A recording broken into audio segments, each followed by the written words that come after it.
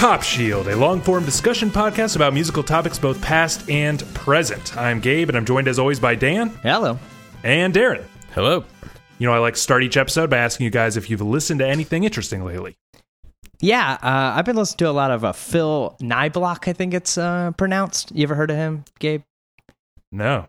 He's like super minimalist composer. It's just like held tone, like 2 or 3 tones just going for a really long amount of time. And it's really cool. Sounds fun. Yeah. What about you, Darren? Besides what we're talking about today, actually, somebody asked me to listen to this girl named Billie Eilish. Is that I've heard a lot about this person. Yeah, I felt like I was probably late to the game with this, but she's kind of like, I guess, the lord of this. That's what I thought. Yeah, that's what I thought. Yeah, it was kind of instant the moment I started listening to it. But I mean, she's not bad, but like I listened to the entire album and it was pretty much boring besides like the 2 main singles. So yeah, I thought it was a little weird. It's weird because I was looking that album up today on Rate Your Music because I keep hearing a lot about it, but she's like 17 and I just feel like there's nothing a 17-year-old's got to offer me.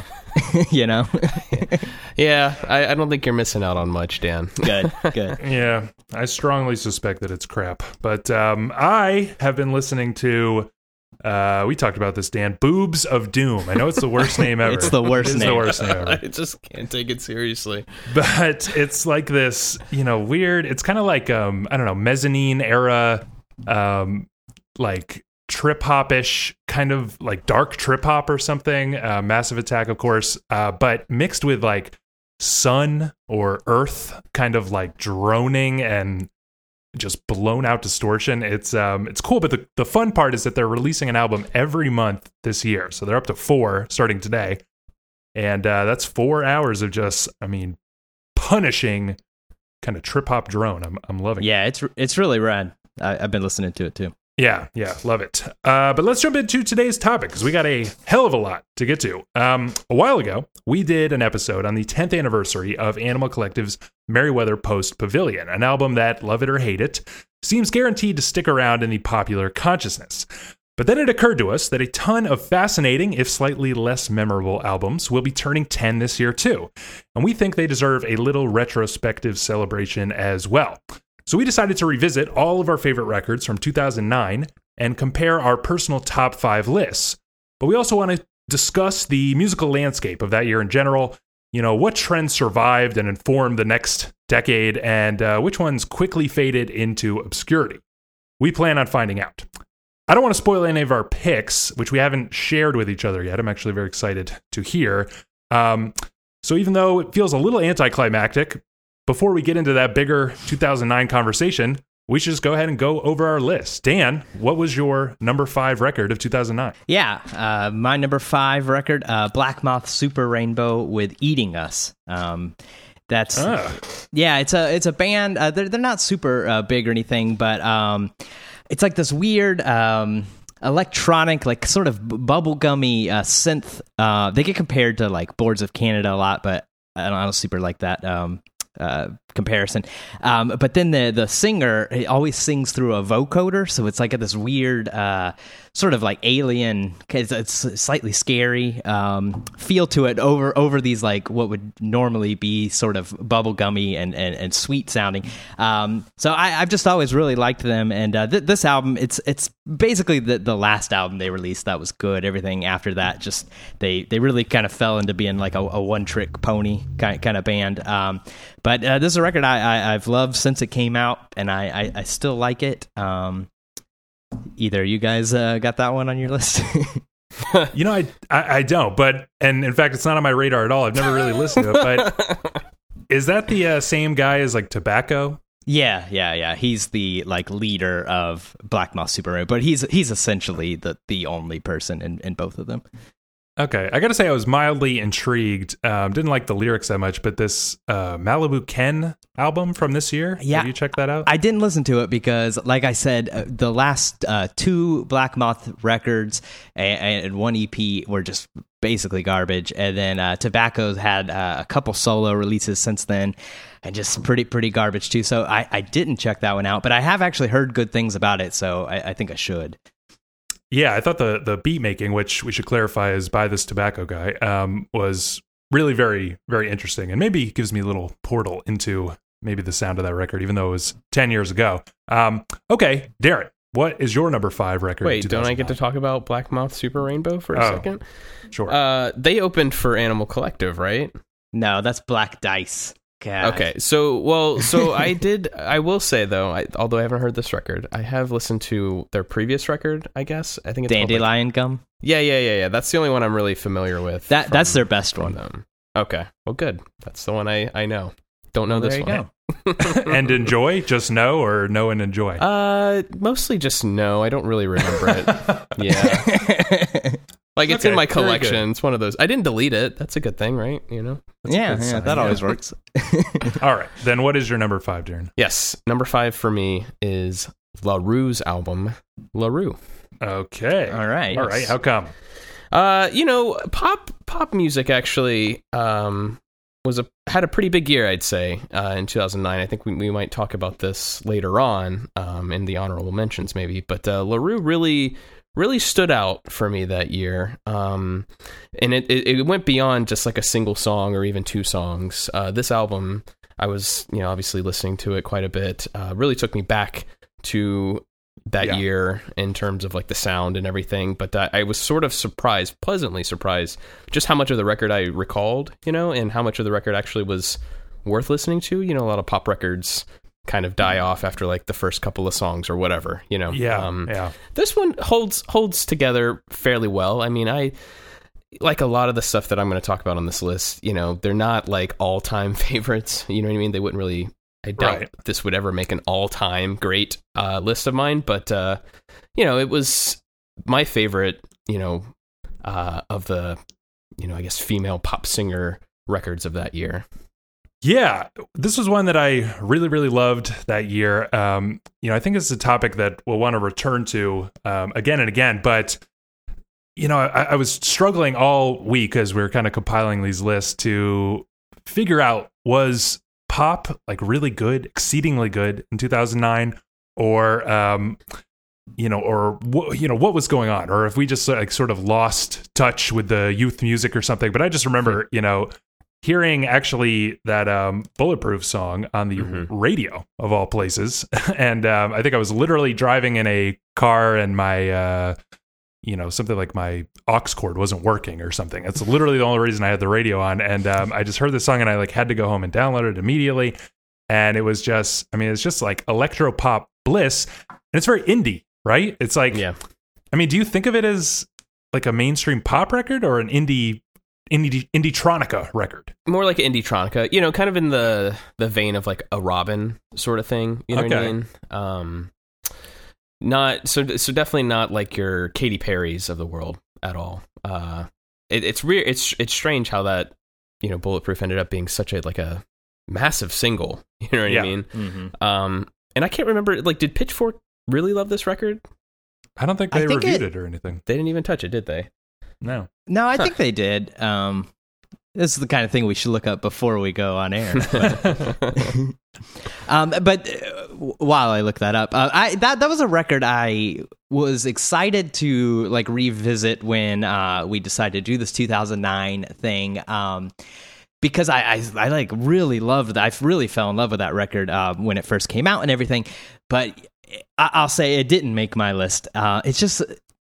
It's one of those things that like in the time, and maybe it was because I was younger, I would hear Bulletproof at the club and stuff. But it just doesn't hold up as well. I feel like any enjoyment I got from listening to the record was sort of nostalgia based more than anything else. It sounds dated. I think it does. Yeah. Well, it sounds dated, but it also was kind of originally going for that maybe like 80s throwback synth pop kind of vibe, which gives it a little bit more like lasting power. It's not just 2009 in a nutshell. It's got this kind of like lineage, which I think is really fun and really interesting. And I did re-listen to it this week. Didn't quite make my list, but it's certainly fun. And this is something I want to keep coming back to. Like I said, did it just feels like indie and pop were becoming much harder to distinguish around this time. But we'll definitely return to that. But my number 5, yeah. Pitchfork did review it, and they gave it a 7. Okay, so not on the ball yet. That's also something I want to talk about, which Pitchfork has yet at this point, the last year where they were not what I would consider like a full poptimist publication. So maybe if this came out like a year or two later, it would have gotten a better score. My number 5, The Field, Yesterday and Today. Either of you guys familiar with The Field? I am, and I forgot that record came out in 2000. I knew this was going to happen. I was going to forget some records. But yeah, I haven't listened to that in forever. But yeah, I like The Field. I can't say I've ever listened to it. Yeah, well, his first album was the big hit. It's called From Here We Go Sublime. It came out in 2007. On one hand, it's maybe like a little bit of Pitchfork tokenism, how they just randomly pick like an electronic artist to hype up for some reason. But on the other hand, it actually is very accessible and melodic, kind of minimal techno with like this shoegazy kind of dream pop feel to it. It's a fascinating sound, and this is their second album, their sophomore album, which was kind of divisive, like didn't get as much acclaim. It was kind of seen, I reread Pitchfork's article as like a little bit like half moving forward and half kind of retreading the same ground, which is interesting because he seems to be aware of this, naming the album Yesterday and Today. But in my opinion, it's kind of like the first album has this sort of charming amateurism to it, and this one he's really becoming like an expert in soundcraft. It's got this like, it's kind of gas style ambient techno, but like a little bit more upbeat. It's all seems to be comprised of like little snippets of sampled sound, maybe in an oval kind of way. But it's got that like glistening shoegaze, swells. It's got this like krautrock kind of chug. And on this album, it's only 6 tracks long, and they're all longer than basically anything on the first album. He's like really stretching out, and most importantly, he's incorporating live instruments. It's like they're actually jamming to these like minimal techno vibes. It's like, especially the live drums, I think add so much. So, in my opinion, it just, even Field fans don't love this album that much. And I was honestly surprised to find that listening back, I love it just as much as the rest of his work, which I'm a huge fan of. And something like the last track, which is called Sequenced, is 16 minutes long. And it kind of like looks forward to the sort of darker, like Steve Reich style minimalism that I think he's getting into in his more recent work. But do you guys have any memory of the was it a little earlier or what? But it seems like electronica was also kind of colliding with indie in a big way. We talked about indie-tronica of LaRue, for example, but within a few years, guitars will be completely dead. You know what I mean? Mm-hmm. Yeah, this is definitely sort of the beginning of that. Things like LaRue, and even my number 5 pick, Black Moth. It was that like sort of the like real beginning of the like melding of indie rock and electronic music. Yeah, I would probably say my entire list is very much in line with this like mending of electronic music and indie rock. It was absolutely peaking at that time, and it's just amazing to think that like this would be the last year we would hear guitars basically. I think back to like, it was a few years earlier, but the Knife's Silent Shout, 2006.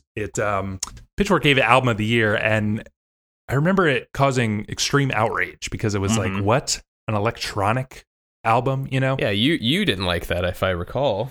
I was pissed. I don't remember what I liked more. I think Liars or something like that. But I was like, what? Like a token, electronic artist. Pitchfork doesn't know anything about electronic music anyway. They just pick one artist. I was actually right about that even way back then. But it is a good album. But it's interesting by 2009.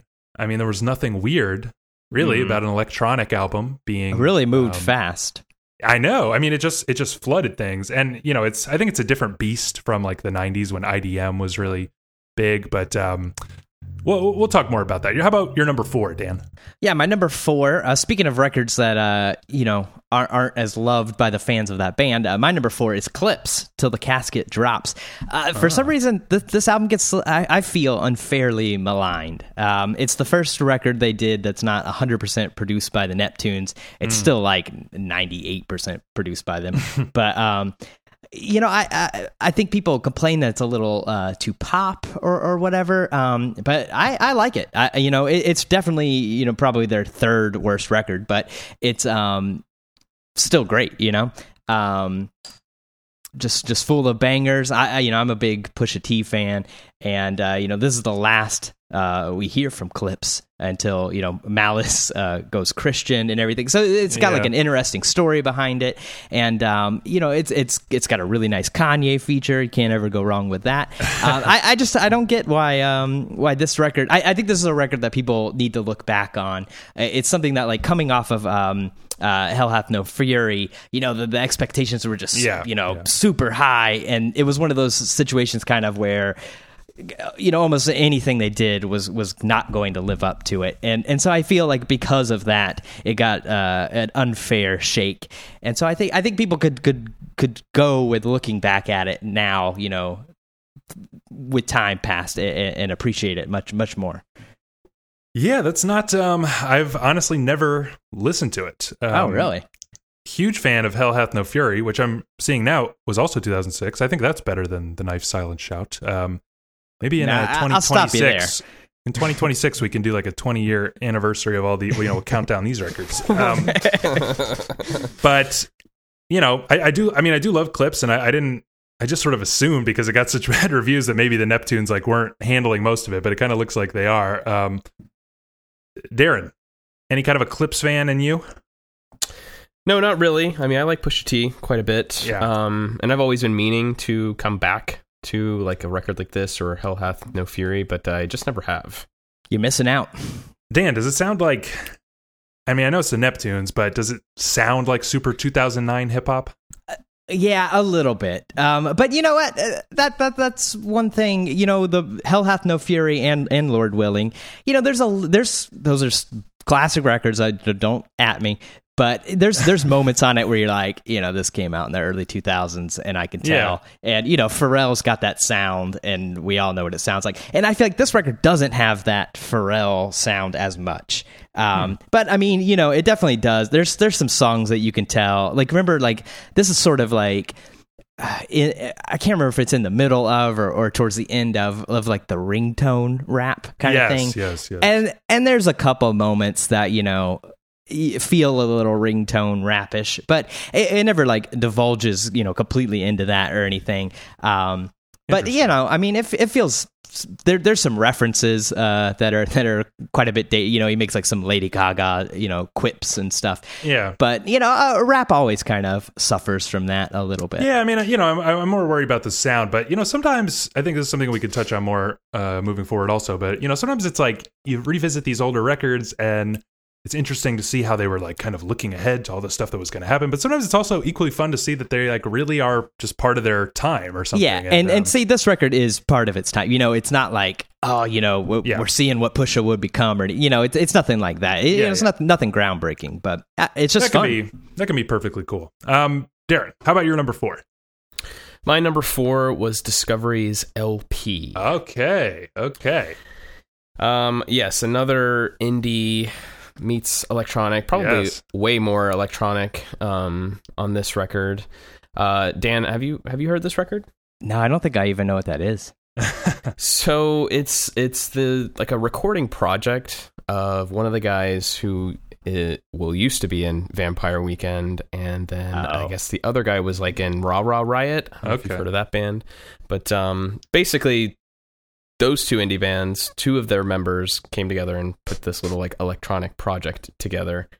And I kind of picked it because it like really reminded me of 2009, quite a bit. You know what I mean? Like, and it's not really a record that I had ever really come back to since then.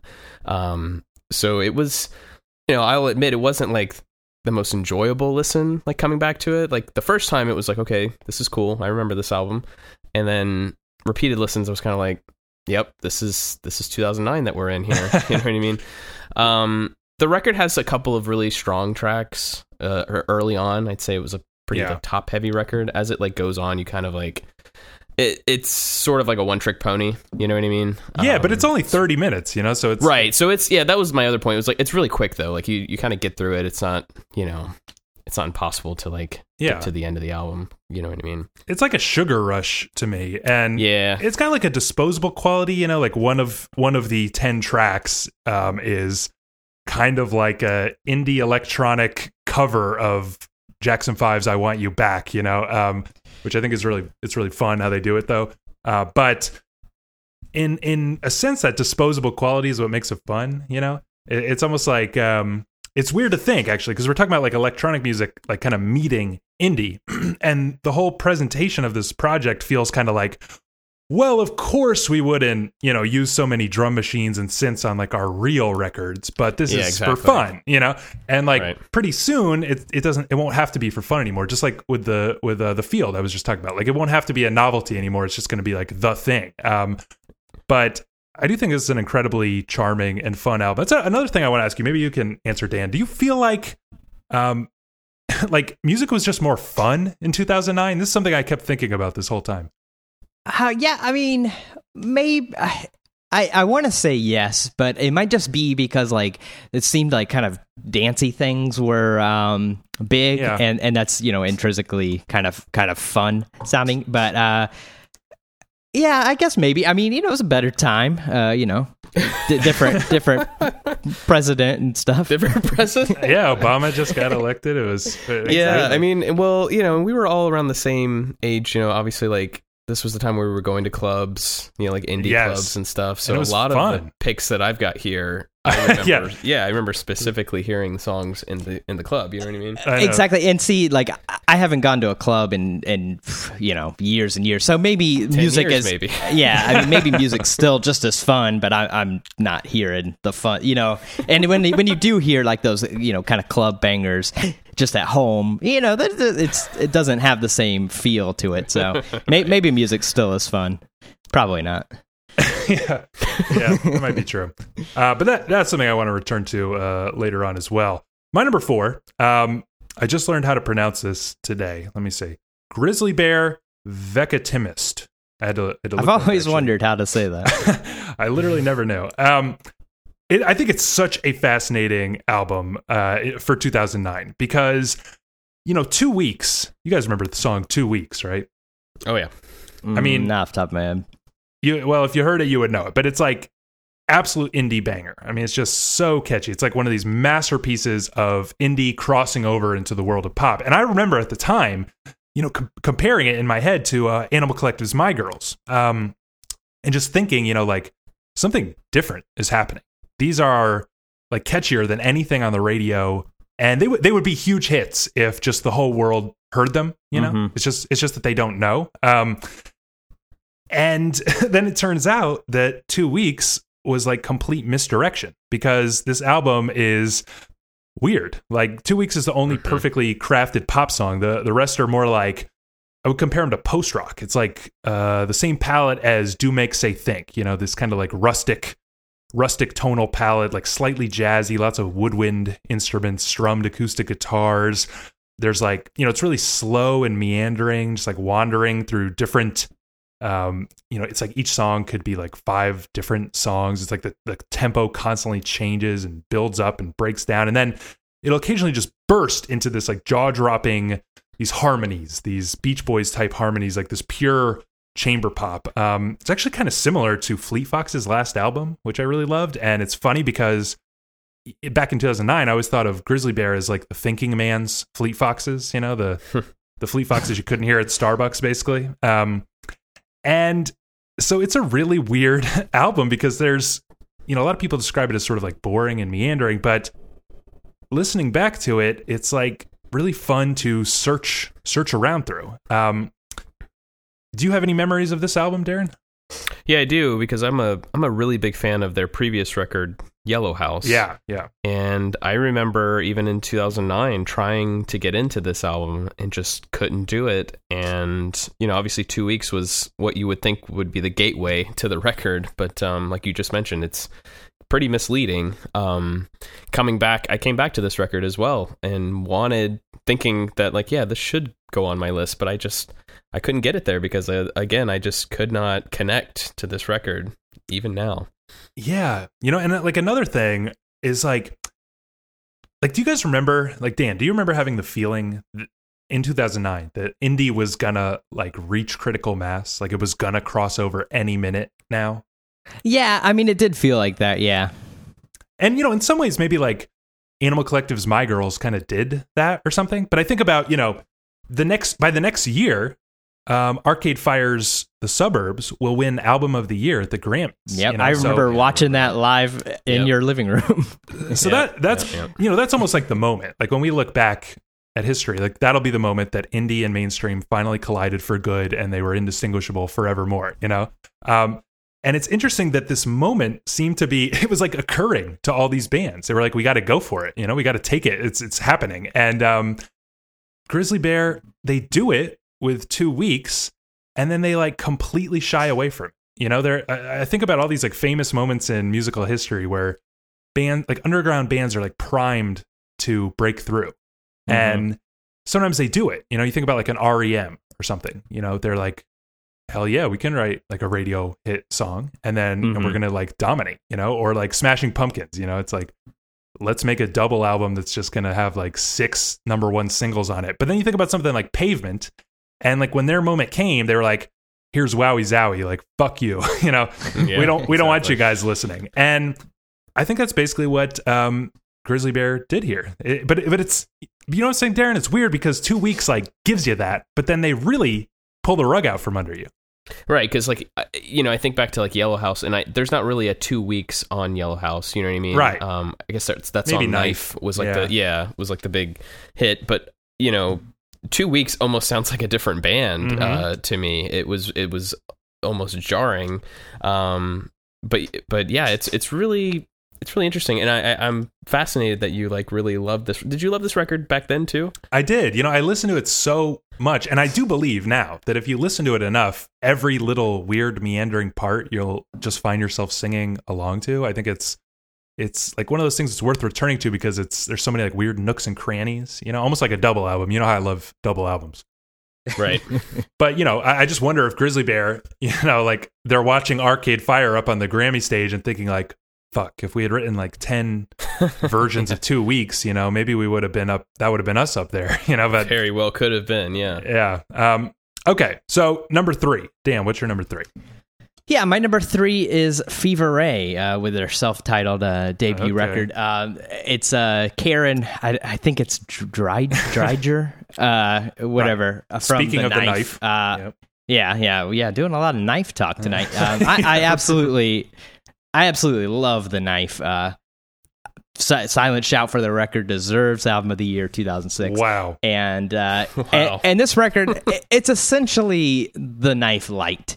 Okay. Which works in its benefit in the fact that the Knife is great, but it sort of works as a little bit of a detriment in that it's just the Knife light. But you've got right off the get go. If I Had a Heart is an absolute banger. If it wasn't so weird, with the vocals and stuff, I think that that could have been sort of one of these hits we talk about. And it's purely electronic, so. Yeah, exactly. So it's taking sort of these indie-tronica things that we've been talking about, but it's skewing it through that weird bubble, that the Knife does. A lot of times, the instruments are weirdly cheesy. The Knife and this record uses a lot of that steel drum kind of stuff. It sounds like fucking Little Mermaid soundtrack or something. But it's but I love that kind of stuff. It's making these weird, dark songs, but then using this instrument that most people know from the Little Mermaid. It's this weird dichotomy. And I returned to this record throughout the year, I don't think there's been a year since 2009. I haven't listened to this record at least a couple times. It's just great. But it is something usually I come to it because I listen to all the Knife records and then I want more. Okay. And you like it a lot better than the other Fever Ray album? Plunge, the newer one. Yeah, I think I listened to this one more than Plunge. I was trying to think of the last time I listened to Plunge. So yeah, I think I do prefer this one. Yeah, I never really listened to this. Although I do remember one time being at a bar and this was playing, and I was like, asking somebody sitting near me, like, this is a really good song. What is this? And they told me it's from Fever Ray's, first album. And I was like, I should check that out. So maybe I would like it if I listen to it. But I kind of think, like, now that I'm thinking back, maybe I was still so outraged about Silent Shout getting album of the year that I refused to listen to this. It actually wasn't until a little later that I like finally went back and was like, damn, Silent Shout is like really good. But I don't think I ever got around to this, though I did listen to the more recent one a lot. What about you, Darren? I don't imagine you were a big Fever Ray fan in 2009. No, definitely not, unfortunately. Haven't really listened to any Fever Ray. I've listened to The Knife a little bit, but can't say that I'm a big fan. Sorry, Dan. Yeah, I like that you say you haven't listened to a lot of Fever Ray, but we reviewed that record on our previous podcast. We did. Must have really stuck with you. Yeah, I did. Oh, yeah. The name did sound familiar. Maybe that's where it's coming from. There you go. Okay. Maybe that's where it's coming from. Well, no, a lot of electronic, a lot of like indie-tronica going on here, but no crossover on any of our lists, which I find very interesting. It's actually going to take us like 3 hours to get through our list if we have no crossover whatsoever.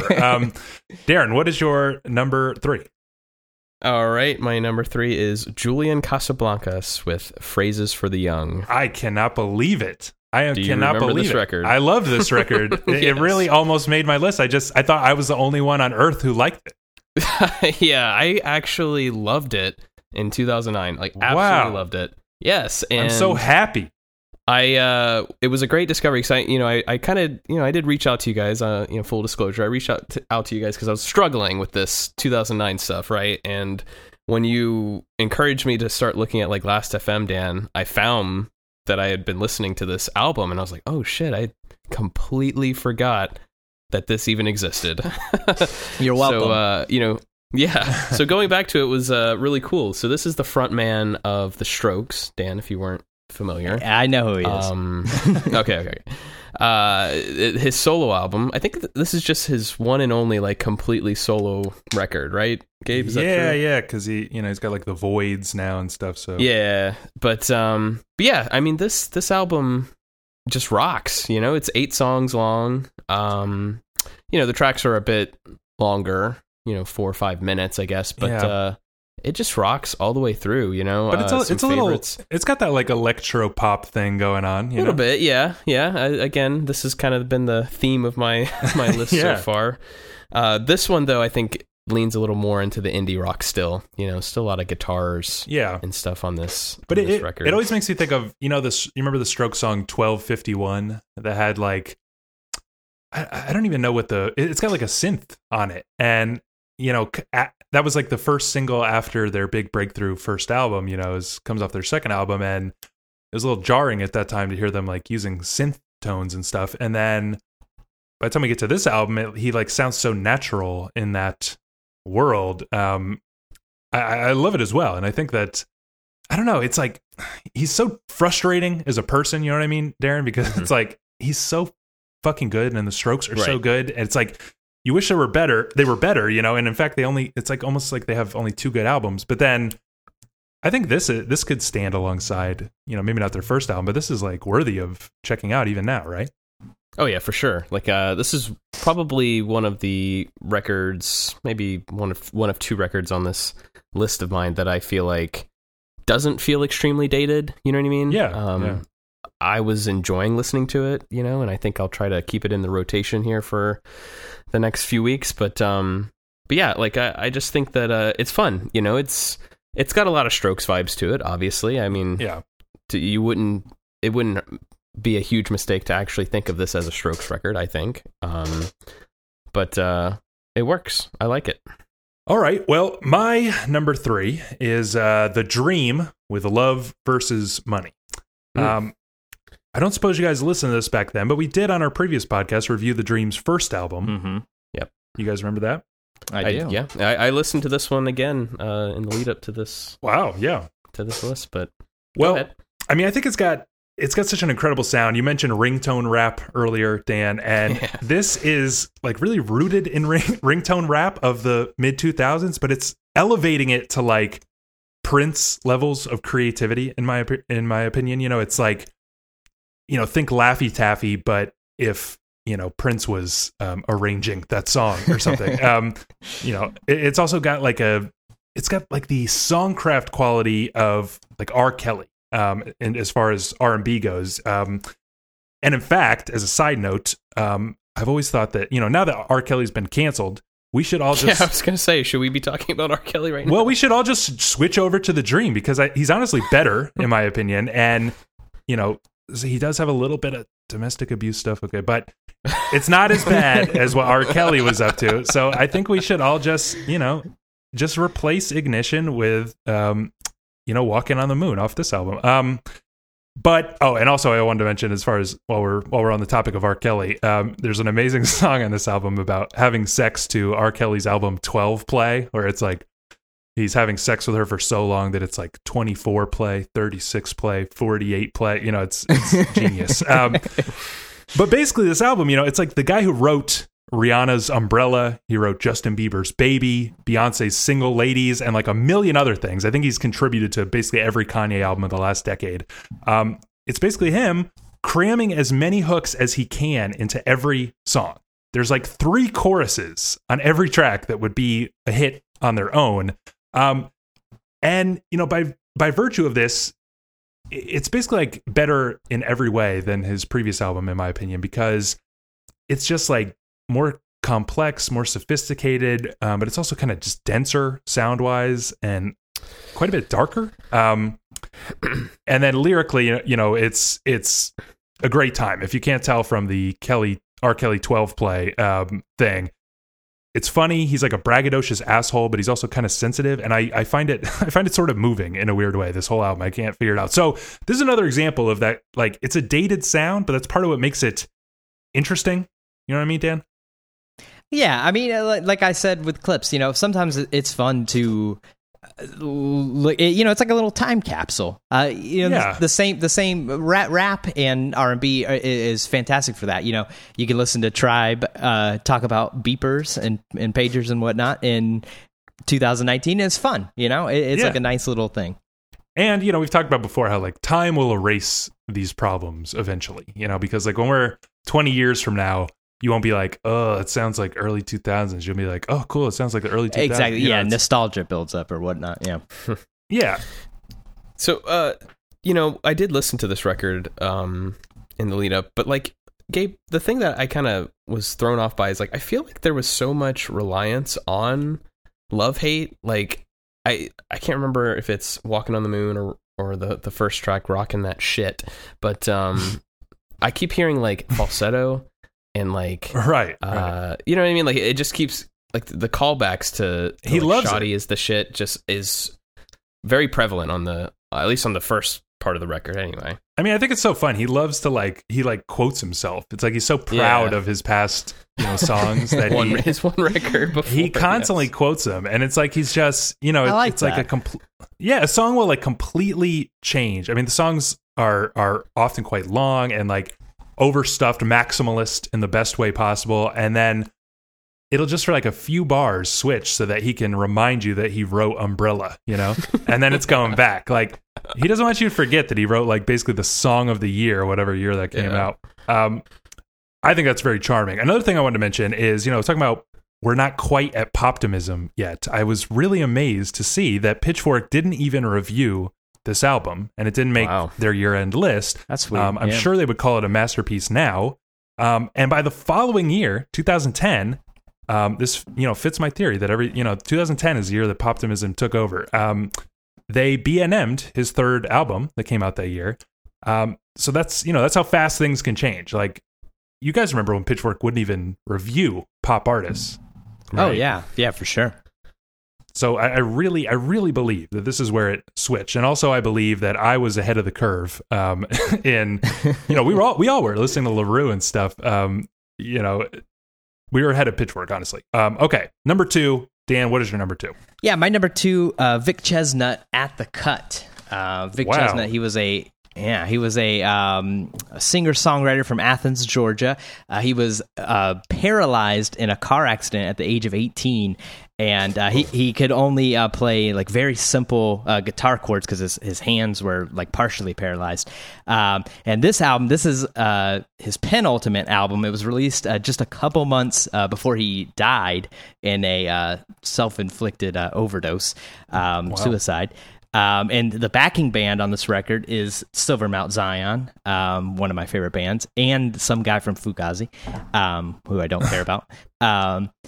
But it's just filled with these like acoustic songs, but with Silver Mount Zion, doing the old Godspeed Screwdriver and whatnot behind him, and it's just very haunting, especially when you know the story that he's singing about suicide a lot on this record, and then when he actually commits suicide just a couple months later, it's just like a really dark, really haunting record. I absolutely I love Vic Chesnutt, and this is maybe my favorite record of his.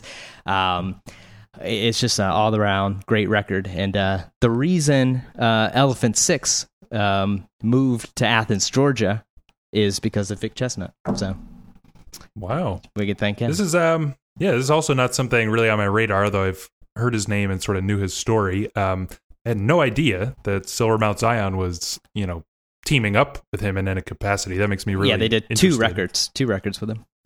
Wow, makes me really interested to check that out. Elf Power did one with him as well. I don't suppose, Darren, that uplifting story makes you interested in checking this one out. No, not exactly. I mean, I like a good story, so yeah. I will give it that. I am kind of curious to check into it. Dan, do you think that think I'd find anything interesting on this record? You honestly, you might. You like Elliott Smith, right? Oh yeah. It doesn't sound exactly like Elliott Smith or anything, but it's got a similar-ish vibe. I think if you can appreciate Elliott Smith, you could appreciate old Vic Chesnutt. So it's like you said he committed suicide. Yeah, he overdosed on muscle Christmas relaxers. Day. Yes, on Christmas Day. I think it was. Christmas Day, he did it. 2009. He couldn't afford his medical bills, and so he killed himself. Oh, that's extra sad. Wow. Way to bring the podcast down. Yeah, this puts a little dent in my theory that music was more fun and happy. Yeah, for real. I'm gonna have to work. They weren't playing this at the club. No, they sure weren't. Okay, well, your number 2, Darren. My number 2 was St. Vincent's Actor. Okay, interesting. I knew you'd have that on there somewhere. Well, yes. We reviewed, I think, her most recent record, right, on Metaphoric. Mm-hmm. And yeah. I recall saying quite a bit that how I missed the old St. Vincent, and this was the record. I'm actually glad it came out in 2009 so I could actually talk about it a little bit. This was the record I was talking about. This was the first record that I had ever heard from St. Vincent, and I was sort of like immediately enamored just by kind of how strange it is, you know what I mean? So she's got this sort of, obviously like pop vocalist sound, which she exploits a lot more on her most recent record, but she's like playing guitar a lot on this record. Like there's still like a very indie rock approach to it, and she ends up or never mind. I don't know what I was about to say, but yeah, just on this record in general, like it's not full of like synths and super Katy Perry pop or anything like that. Like it's just straight like indie rock. Like she just seemed very charming. I was very excited to see what would come from after this record, but I was just disappointed. So unfortunately, this is the only record I can rely on. Are you serious? You don't like the next one? No. Strange Mercy?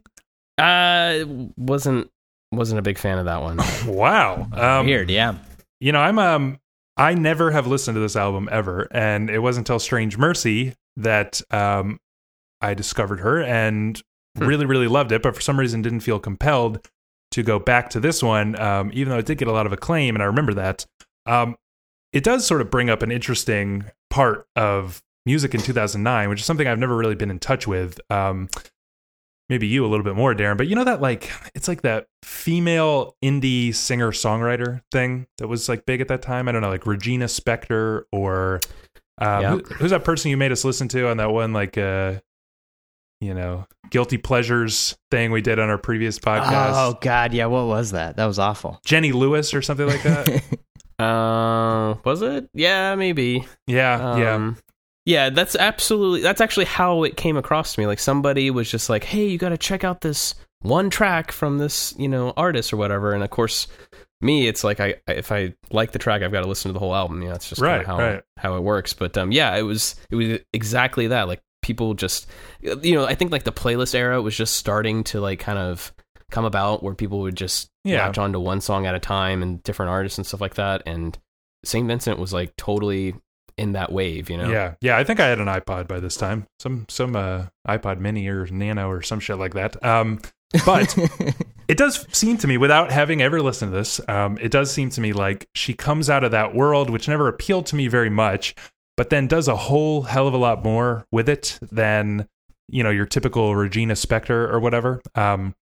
So I wonder if this album would be an interesting look into the crossroads that like indie singer-songwriters were at in 2009, because that previous model was just not going to last much longer. You know what I mean, Dan?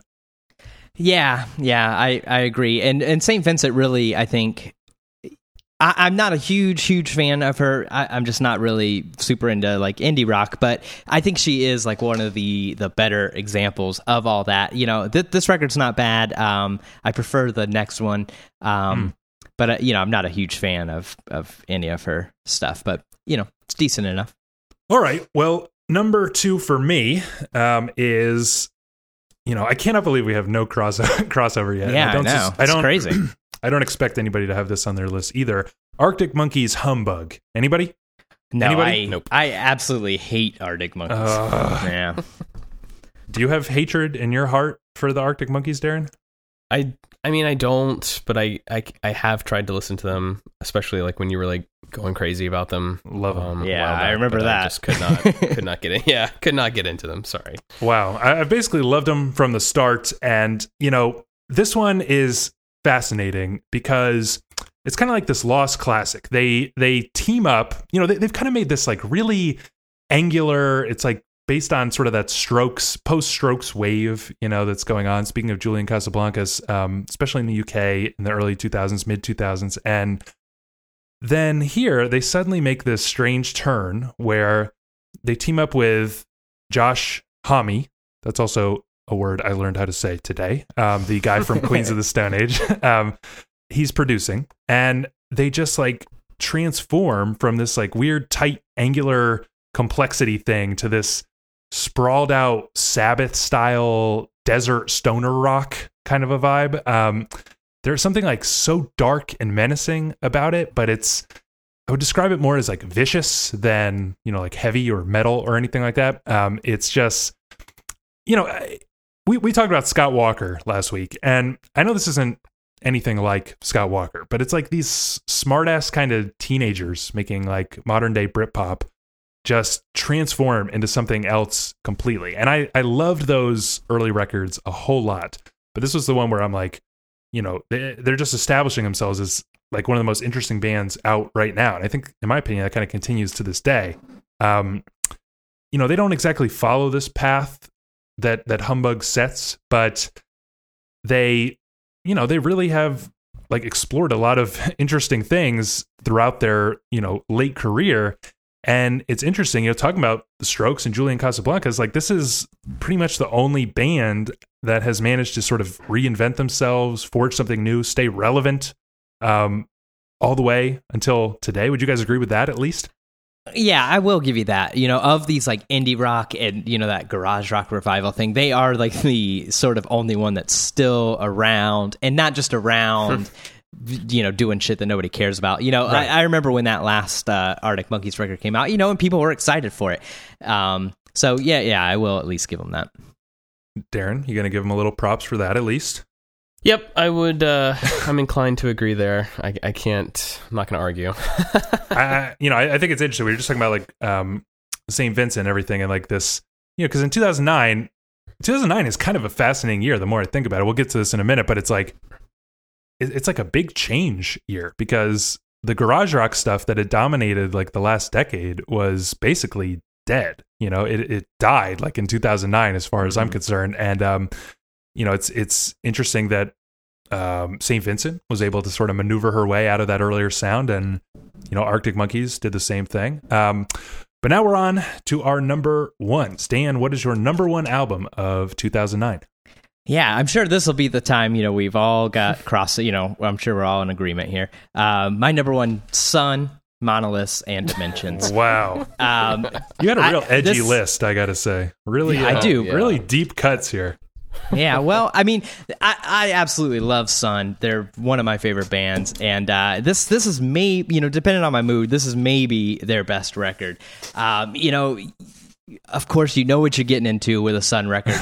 It sounds like your refrigerator running a little too loud, and but here it's 4 tracks. One side of vinyl for each track, which sort of becomes their formula. I love it. It's just, I love this like sonic bath that they create. It's just something to get lost into. There's for something so like sort of simplistic on the surface. There's like so much to actually dive into and just. I love to like listen to this record like late at night with good headphones on, as loud as you can get it. They always say maximum volume yields maximum results, and just you can just like you can hear each individual amplifier. You can hear. It's sort of like amplifier worship, amplifier wankery or whatever. Right. But I love that, and it's just like a sort of like a little mini world to get lost into, as all their records are. And this is kind of the first record I think where they sort of like really kind of bring in synths and vocalists that are Black One and White 1 and 2. They have sort of like metal singers and all, but like the second track here, mega or big church, some word that's like 90 characters long. There's like a choir sort of piping up and everything. It's just they have a sound and they stick to it. You know what you're getting, but within that they vary. Yeah. And I think that this is sort of maybe their best work, and if you're gonna get into Sun, I think that this is the best entry point. And I don't think there's been a year or probably many months that have gone by since 2009 that I haven't listened to this record. Wow, it's funny to think back because when Black One came out, which was 2005, this was like, at least to me, this was like their breakout. I mean, this is the first one I think that Pitchfork, like BNM'd, and it was like a big deal. And I thought it was like the funniest thing I had ever heard. Like, I just thought it was such a joke. No, I remember you and one of our other friends would frequently make fun of it. Because we would play it and we'd be like, is there anything more ridiculous? And I'm like reading that he, recorded like these vocals in a coffin and stuff. And it's like... I thought it was just the funniest thing. And then by the time, and I really just wrote it off. And then when this one came out, I gave it a listen and I was kind of like, wait, this is serious. Like, this is kind of terrifying and kind of amazing. And what if it's not a joke?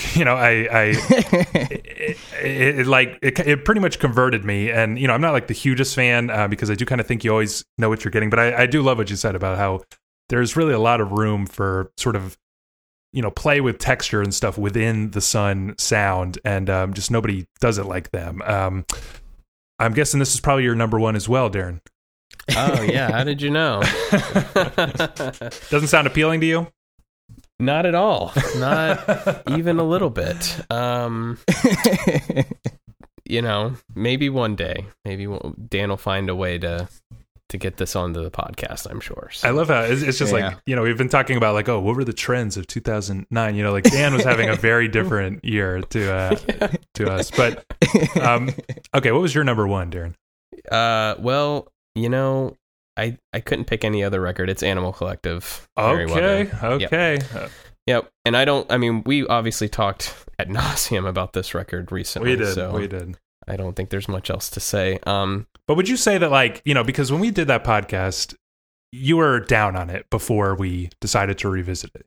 Time, right. You felt time had not been kind to it. So if before we did that podcast, I asked you what was the best album of 2009, do you think you still would have thought it was probably going to end up being Merriweather?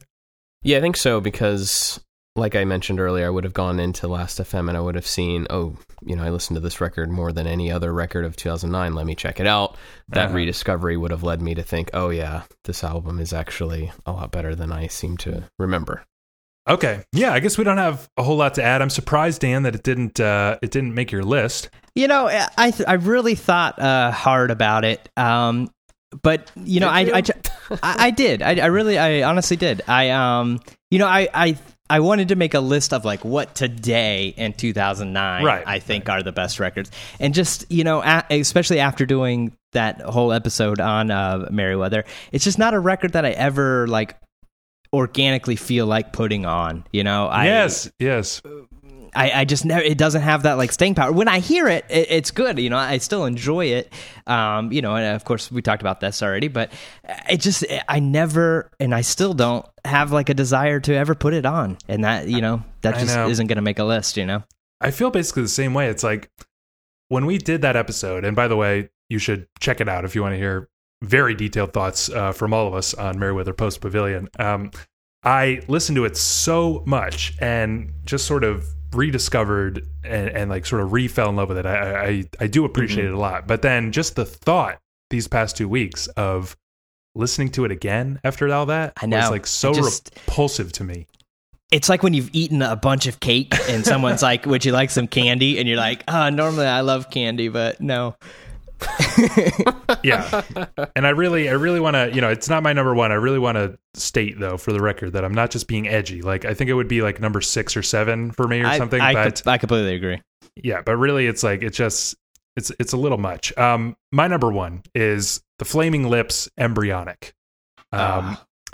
We didn't have a single overlap in any of our lists. That's crazy. I'm really shocked, honestly. Truly can't believe that happened. But Embryonic, absolutely stunning record. It's a double album. And the Flaming Lips, they basically abandon their sunny pop, style for like absolutely crushing existential darkness. I got to say, it sounds like, Darren, have you listened to this album?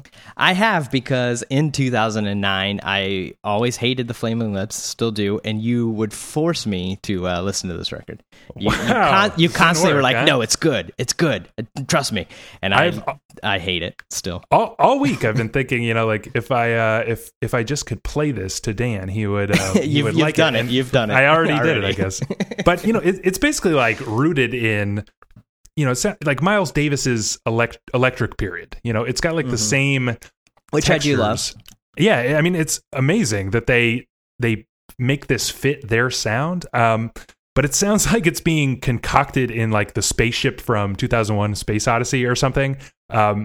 It's like kind of like dystopian sounding. It's largely bass driven with like a really strong krautrock and kind of post-punk vibes, especially like the really moody Joy Division stuff. And I love how like there's this blown speaker kind of vibe to it. Like everything is in the red and the record is loud as fuck. But it's completely integral to the sound. And a lot of times like things like amp buzzes and just like electronic kind of glitching is part of like the rhythm or the melody or something of the track. And it's a classic double album where like these weird half ideas are everywhere that you can explore. The more, there are songs that are very long and just like really spread out. And, that shit is just right up my alley. And it's an even better version. We were talking about like Grizzly Bear zigging when everybody else is zagging, this is like the supreme example, because the Flaming Lips, in my opinion, they almost helped invent like this kind of warm, fun indie-tronica thing that was really peaking at this time, like with Yoshimi especially. And then it's like time for them to like just basically sit on their throne as the godfathers of the most popular sound, on the planet at this time. And instead they just like pull this crazy shit, they put out like the darkest, I mean, it's truly, in the lyrics, sometimes people cringe about like Flaming Lips lyrics. I would disagree, but they're like brutally dark. Another thing, well, Darren, do you like this album at all? I really couldn't get into it. So, in 2009, again, checking the Last FM records, I was busy listening to a lot of Yoshimi, just tons and tons of that. I mean, if this was a 2002 list, we would be talking about this album. I would be, at least. Also, Self Bulletin. I was listening to old Flaming Lips. I did not listen to this record in 2009, and so I did listen to it in the lead up to this, and just I liked it. I feel like though it is like it's too big of an album to just dedicate just 2 weeks to and feel like confident about putting it on a list like this. But I could understand why. I mean, I could get into it, in other words, is what I'm trying to say. I just think it's like such a cool and brave it's definitely different. Yeah, I mean, it's different, and I think it totally holds up, and there's like just a lot to explore here. It doesn't sound like 2009 because it's almost like rebelling against 2009 in a weird way. I did want to mention another, I did some historical research here, some archival research. Kidding a little bit, but here's something you might not have known. Record Store Day began in 2008, and in my opinion, Record Store Day basically ruined the Flaming Lips, because they're like, they are the kings of collector garbage. They're obsessed with like, it's like a song with Kesha and Miley Cyrus like on a Ruby Starfruit like vinyl or something, or like a 24-hour song in a skull. In a real human skull. Yeah, I actually couldn't come up with a more crazier. I couldn't exaggerate one. No, exactly. Beyond that, they. You know what I mean? Like, it's like the Flaming Lips were basically like one of the greatest indie bands until Record Store Day existed. I think that is one of the reasons I hate the Flaming Lips. I hate Record Store Day. I've been collecting records since I was, much younger than that, and they just, they are part of the reason that like all this collector garbage started happening and why records cost so goddamn much money now. They spearheaded the Record Store Day. I can't stand it. Okay, they're like they're like the Kiss of indie rock, just like they're more about merch than anything else. Well, now they are, but they had a good run. They had a fucking fantastic run. I'm sure Kiss did too. Okay, let's, I want to talk about the big picture now, zoom out a little bit, but first, let's just recap our list. Dan, 5-1, what did you have? Yeah, Black Moth Super Rainbow, Eating Us. 4 was Clips, Till the Casket Drops. Fever Ray, self-titled. Vic Chestnut, At the Cut at number 2, and number 1 was Sun, Monoliths, and Dimensions. And Darren? Number 5 was La Rue with La Rue. Number 4, Discovery, LP. Number 3, Julian Casablancas, Phrases for the Young. Number 2, St. Vincent, Actor. And number 1, Animal Collective, Merryweather Post Pavilion.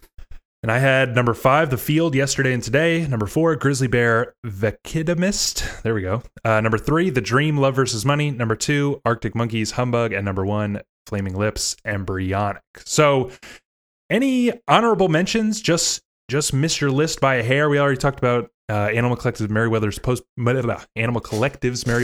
Pavilion, but any other honorable mentions for you guys? Yeah, I had Gucci Mane's The State versus Radric Davis. I really struggled as to what would be. Dear God. Nah, fuck both of y'all. I honestly really went back and forth between what would be number 5, and just the problem with State versus Radric Davis, as with a lot of rap albums, especially in this time period, too many skits, and then just a little too long. It could have used some editing, but it does feature Lemonade, which is probably Gucci's biggest hit and one of the greatest rap songs of all time. And if it's not on your banger playlist, don't invite me to your party. Kind of interesting that because trap is going to emerge, and it's like kind of underground still at this time. I mean, I know there's some hits. Honestly, stuff, Lemonade is sort of like the first big hit. Yeah, it's on the verge of like taking over hip hop, and we still live in the trap era. I personally think it's about time to like thanks to see Gucci. Something else. Yeah, but you're right. I mean, that is sort of another momentous thing. I'm surprised, Dan, in continuing to talk about honorable mentions. This was definitely one for me. Might have been my number 6, honestly. Raekwon's Only Built for Cuban Links too. That's a record that, everybody loves so much, and I just think it doesn't come anywhere close to Cuban Links 1. In fact, I listened to this record a ton this week just because I felt like I was missing something. But it just really, it seems sort of disjointed, and it's like a good post career, not career, but like the post, main golden age. Thank you. That's what I was looking for. Of like Raekwon and stuff. Like it's perfectly good, but I don't know. I feel like the Cuban Links name makes people kind of give it a little more credit than it deserves. Maybe it does strike me as like I listen to it a lot. As well, and I think it's actually really good. I think people were just like so relieved that it was actually good that they thought it was. They gave it great. A little, exactly. That's exactly how I feel about it. It's good, but it's not fantastic. Yeah, it's got a little bit of that vibe of like it's almost like recreating the classic RZA sound from the '90s, except with like digital technologies now or something, and then it's like all of a sudden there will be like a Dr. Dre beat, and it's like very slick, and you're like, why is this here? Exactly. But the rapping is like strong as fuck, I gotta say, the whole time. What about you, Darren? Any I got a couple more, but any honorable mentions for you? I do actually have some, very close to being on my list, but K-pop actually had an interesting year in 2009. Yes. It saw the release of a couple of interesting records. 2NE1, which is arguably the greatest of K-pop girl bands, debuts this year with their aptly titled first mini album. Great, creative. Yes, G-Dragon has his first solo record, and Girls' Generation releases the single called G, which ended up being like a massive YouTube video hit. Big breakthrough moment. Yeah, and I would say that, really 2010 is where K-pop really started to rise on the international scene, and then kind of peaked around 2012, I would say. But yeah, this year was important for K-pop, and it needed to be mentioned. Sorry, Dan. Yeah, no, thank you. I'll pass. Yeah. I did have another honorable mention though. Tim Hecker's An Imaginary Country. It's it's sort of one of his second tier kind of records, but I don't think he could record anything bad. That was another one I sort of struggled to fit into the list. Yeah. Got a little off topic, but I was just reading the Reddit Let's Talk Music or whatever it's called. There was a very cute, very adorable post by somebody who was like asking about ambient music. Oh, I read that. I read that today at work. Like, I never liked ambient music. I thought it was just like, pleasant background stuff. But then I listened to a Tim Hecker record, and it made me feel, like very unsettled. I didn't know. Hot me, do it again. I didn't know ambient music could do that. Like, it was very, it's like, wow, the whole world has been opened up. You just want to pat them on the head. A couple other honorable mentions really almost made my list. Mew, the album is called like No More Stories. It's actually like an entire like stanza of poetry, the album, but No More Stories for short. Really love that one. Real Estate, their self-titled album, came out that year. Oh, that is good. Some of their next album I really like a whole lot more, but this is really a great gem, I would describe it as. Basically, in looking at all of our lists here, it's kind of interesting because in my opinion, it's like Dan is kind of going like, I don't know, a full underground sort of, as far as the narratives of 2009 that I was constructing in my head. Darren is more like in the, what I imagine 2009 to sound like. And then I was kind of like somehow impressed in returning to the albums that, not all of them, but seemed to kind of like turn away from what was happening at the time. Like, some of these like Arctic Monkeys and these, Grizzly Bear and Flaming Lips and stuff. So how do you guys think about like just this year in general? I mean, I wouldn't call these honorable mentions, but there was a lot of other big stuff going on this year, particularly like Lady Gaga's Fame Monster. This was another one for me where I was like, because that Bad Romance song, I was like, pop is just as good as anything else. Like there's stuff on the radio that is just as good. Like why isn't Pitchfork reviewing it? I mean, do you guys agree with the narratives I'm building here? Like, this is like indie and pop are meeting, poptimism is happening. You know what I mean? No, I 100% agree, especially Lady Gaga. I think that really was like sort of a bridge between the two things, because she started, like that, remember they were like released that EP and then they like re-released it once like the song hit with like a couple more tracks or whatever. And it seems like she was sort of the first like pop artist like that Pitchfork started paying attention to. We started getting like articles about her. Yeah, and it's true. Just sort of general chatter, and even on like Mew and stuff, people started like taking notice of her. Whereas like, something like Katy Perry or, whatever, Britney Spears, something like nobody would have like it would have been on anybody's radar. We wouldn't know anything other than maybe like the song that you heard on the radio. But, Lady Gaga and that EP in particular, I feel like was the first time a lot of people kind of, woke up and said, pop music it has credibility and whatnot. Yeah, I think that it really came to fruition for me when we were at one of those, I can't remember, is it the Orpheum Club, which was like sort of like an indie club, right? Yeah. You'd hear songs like 1901 from Phoenix, right? And then you'd also hear Bad Romance in that same place. You weren't hearing Katy Perry or the Britney Spears, but you did hear Lady Gaga. Exactly. That same place was bumping Kanye the next year when Dark Fantasy came out. So like that was really where I felt like, okay, this is happening. Like it really is entering, like indie, pop, and electronica are all kind of like colliding here. I know. I mean, I just had like a real sense of that at the time, but I felt like even Pitchfork was like behind us a little bit, because I remember feeling like sort of outraged that they weren't covering stuff like this. And then they would eventually switch, in my opinion, when Kanye made it okay to like mainstream music the following year with My Beautiful Dark Twisted Fantasy. But I was like digging back through stuff, and I don't know if you remember like Shakira She-Wolf, that single. I was just like, for some reason I really liked that song, and it's like kind of a LaRue style like indie-tronica song that Shakira is doing, of all people, and so like that's like sort of the old guard, the old Britney Spears era of pop, like updating for the new sound, so I still think that's a good song. I don't think any of the rest of the record is very good, but it's like, I was really convinced that there were gems to find in pop. And so that's what's like, what I was weighing on me this whole week is like what happened? Because now I really resent Pitchfork's poptimism, like full-blown poptimism. Is it that pop music was better back then and like genuinely more exciting? Was it that indie and pop were closer together at that time? Was it that we're just being hipsters and now that it's cool, we don't like it? I mean, what is going on? No, I think the thing is like Pitchfork back then, they didn't go full into it. You'd get a story about Lady Gaga.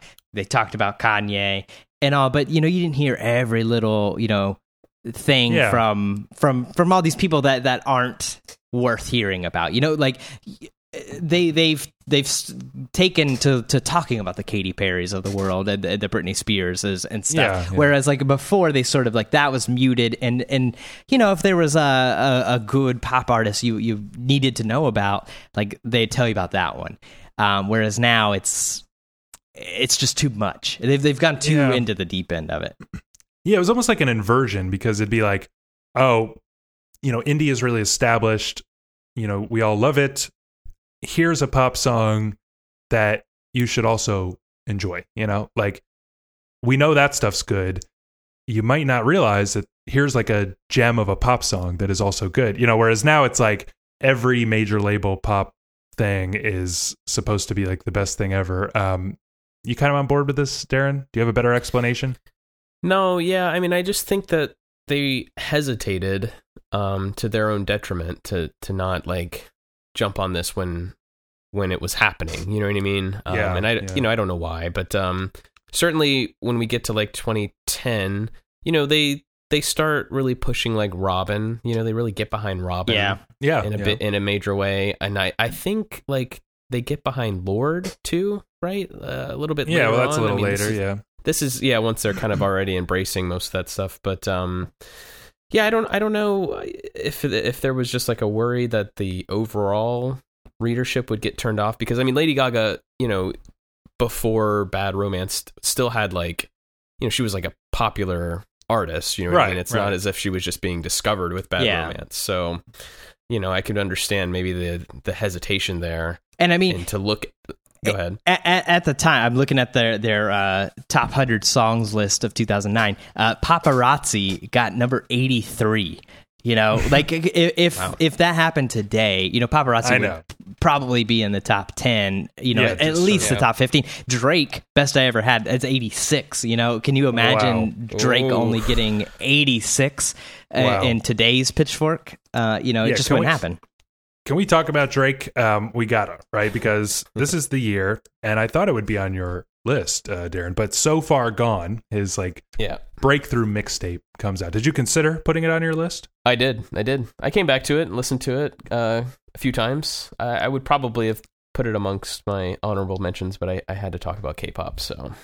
Okay. And you guys talked enough about like hip hop and stuff. So yeah, I mean, it's fascinating because when you listen to So Far Gone, you're listening to the new sound. I mean, same thing with Gucci Mane, I guess, but you are basically hearing the dominant sound for the next decade in its like emerging form. Mm-hmm. And in my opinion, I do kind of think that like music was really fun and happy in 2009, kind of overall, and Drake's gonna take that shit like dark and sad, like we're gonna be crying in the club, for the next 10 years, and it's like it's really just incredible to. I mean, I think the record's like a little long. I was interested to remember that. How do you say the person's name? Like Lee or Likey Lee, or what I'm talking about? Likely, yeah. Like Lee. So he samples that Little Bit song on there, and it's pretty fascinating that there's another like great example of indie and pop like colliding, which will be totally, by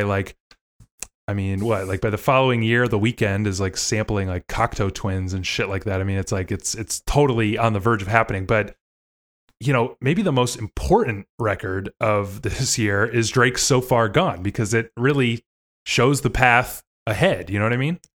Right. And he, just continues right on into the next year with like, his what is it, the major label debut? Thank Me Later, yeah. Thank Me Now, or whatever. Yeah, which I recall loving quite a bit. I probably would have to revisit it, but I remember listening to that quite a bit. Now, So Far Gone, I definitely listened to a lot back in 2009, but yeah, I don't know. When I came back to it and listened to it, I just didn't feel like all that attached to it. I know. It definitely had like the mixtape vibe to it, and I guess obviously, in hindsight now, listening to it, it's like, well, this is just old Drake. Like he improves on this. He definitely does. Immensely. So, but doesn't it still feels like momentous that it came out in for 2009. Sure? Oh to me, yeah. Best I ever had. Yeah, I mean, come on. It just symbolizes like that year in a nutshell. It's like, here's where we were and here's where we're going. You with me on this, Dan? Yeah, I mean, I'm not a Drake fan, and I haven't listened to that record in years and years. But yeah, I mean, definitely. I just remember like I have never experienced this before really, but it was like one of these memories where I'm realizing that like pop can be just as amazing as like the indie music that I love and the classic rock music, the 60s music that I love. I'm like at this party and that Best I Ever Had song comes on, the first time I've ever heard it, and I did remember hearing somebody mentioned as a joke that the guy from Degrassi was trying to rap. So then somebody said it was Drake, and I was like, that's the dude from Degrassi? This is actually a really good song. And then at that party, like somebody just decided to play that song on repeat for like, I swear, an entire hour, and nobody was upset. Everybody was completely happy because we all couldn't believe like what a great song it was. And I mean, I just like, I didn't know how high, the heights he would reach, but like just at that moment, I was like, this is a big deal. And in fact, it really defined the sound for the next decade. I find that fascinating. Yeah. Other stuff, any other stuff that you guys were like had fun remembering? You mentioned 1901, Phoenix, Listomania. Those were huge fucking songs that year. We heard those at the club every time. And Oh yeah, Passion Pit, I really enjoyed rediscovering. That Sleepyhead song is an absolute slapper of an Indie-tronica song. But when it comes to like Phoenix, you guys, at the time, I thought that they were like too mainstream. Did you guys have a similar kind of vibe there?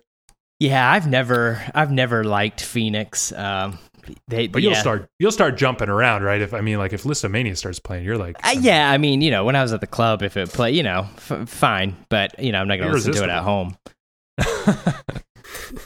What did you think, Darren?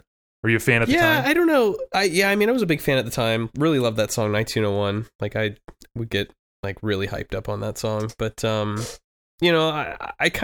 just didn't take them seriously beyond that, Yeah.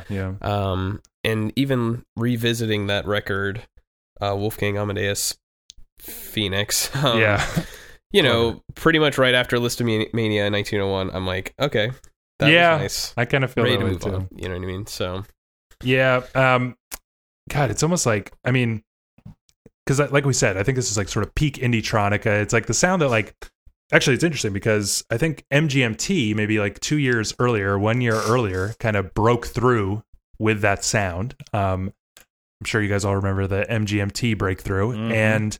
And MGMT actually does some guest work on Embryonic by the Flaming Lips. They're like thrashing out and going crazy. And then of course by 2010, they'll also do their own, about face and make congratulations, which is really weird and totally abandoning like their hitmaker status.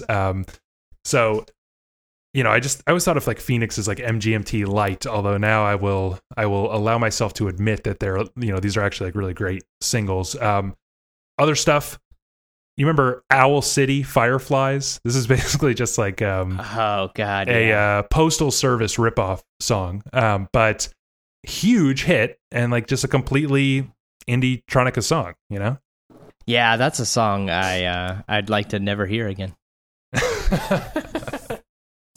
It does kind of suck. I listened to it again this week. Let's see what else. Other stuff I wanted to fly through. Kid Cudi, Man on the Moon comes out that year. That was really big record. I never really liked it, although I do love that song Make Her Say, especially Kanye's verse. What is it, like Born in 88? How old is that? Old enough. Fantastic. What were you going to mention, Dan? Surfer Blood starts up. Okay. Which, speaking of Record Store Day, remember they played Record Store Day. They did at the record store we go to, and we might have saw them, and we'll say what we did in a tiny little place. Also, Jay-Z had the Blueprint 3 with Empire State of Mind, which has my favorite line ever: "Where dreams are made of," which makes no sense. I find that so strange. Where dreams are made of. Any other fun memories for you, Darren? No, I think that we've pretty much covered it. You didn't mention Lily Allen. Lily Allen, love, absolute love. Yep, her record "It's Not Me, It's You" came out in 2009. Had some really fun songs on there. That was another pop album that blew my mind. Yeah, that was definitely. She was a lot of fun. Darker days when we got the Black Eyed Peas, I Got a Feeling, and Boom Boom Pow that year. Oh, yeah. Kesha's Boom Boom Pow. TikTok. Oh, my. Okay, I do remember hearing that. Pitchfork is trying to, make us care about Kesha nowadays, and it does sound like she's going through shit, but her music sucks. The Lonely Island, I'm on a Boat. I'd rather forget about all of that shit. Hey, this one's actually good. Asher Roth, I Love College. Oh shit, I forgot all about that guy. Fuck with that song. I can't remember who it was, but I went to some concert and he was one of the openers, and I got there late and I missed him, and I wanted to hear that college song so bad. Wow, is he the original Mac Miller, or is Mac Miller before him? I wonder. I really liked I think it's both. Asher, yeah.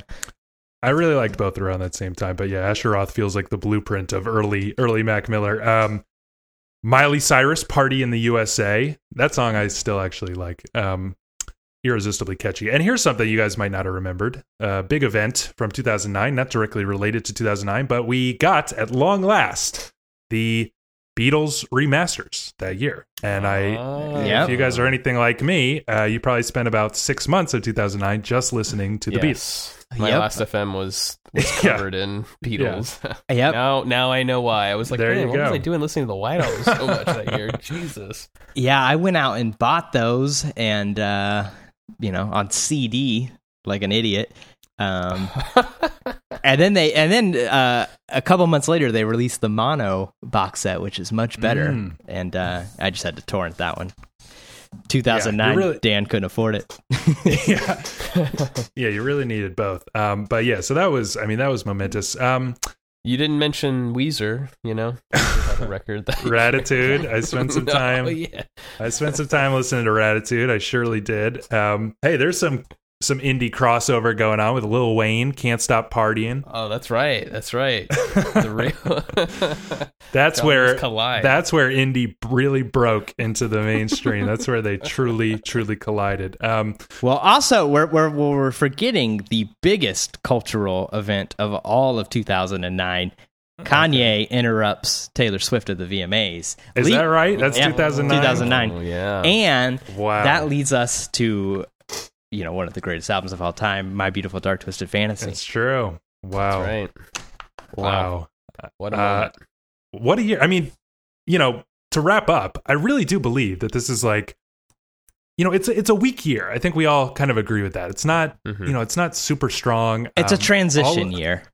It's a transition year, and it's almost like completely fascinating for that reason, because it's like you can just look at music this year and see where music was and now where it's going. And I mean, it sounds ridiculous, but it's like, like sides of the same coin, where it's like you got Drake on one side and then like Phoenix on the other. Like that's what was big before. Now this is what's going to be big next, and it's all just swirling around here together. I mean, weak year, but like really fascinating and kind of fun time, Yeah, I mean, that's why I would describe it as a transition year rather than a weak year, which is something like, in 2009, I probably would have said it was a weak year. But, looking back, and that's something interesting, I'd like to do that with some other years that seemed bad at the time. Because, once you can see the trends and everything, it makes more sense, and it's really interesting to look back at. Yeah, I think that it'll be real interesting when we get around to talking about like 2010, which I think we all agree is at least a monumental year. Mm-hmm. You know what I mean? Yeah. And I hope in that conversation we kind of reflect on like the year before and the year after 2010, because it's just such a huge year, and I feel like it set so many trends in motion. You know what I mean? Yeah, definitely. Absolutely. Yeah, I think that we have a little bit of a plan to over the course of the year. I guess whenever we can't think of anything, to do top 5 of, 99, 89, 79, 69. Weirdly, I suspect that, maybe we could talk about that later. I don't understand how it's possible, but each one of those feels like it's going to be a year in transition, because it always feels like right on time, music changes like in time for the decade. That's right. So that means we're probably in a transitional year right now, but I'm sure we'll talk about a lot of other interesting crossroads in the future. Yeah, well, that's enough for this week. And a little disclaimer, if we didn't mention, whatever your favorite record is or whatever, we didn't like it. But you can go ahead and you can email us. It's not because we didn't know it. It's not because we missed it. I just want everybody to know that. We don't miss anything. But if you want to complain or whatever, go ahead. You can email us, popshieldpod@gmail.com. In all seriousness, no, we would like to hear your thoughts. Our next episode is going to be in 2 weeks. We'll be talking about Beyonce's Homecoming and the future of live albums in general. So if you like the show, help us out. Subscribe, leave us a 5-star review wherever you get your podcasts, and stay connected. Twitter, Facebook, Instagram, all of that is at PopShieldPod. And we'll see ya in 2 weeks. See ya. So long.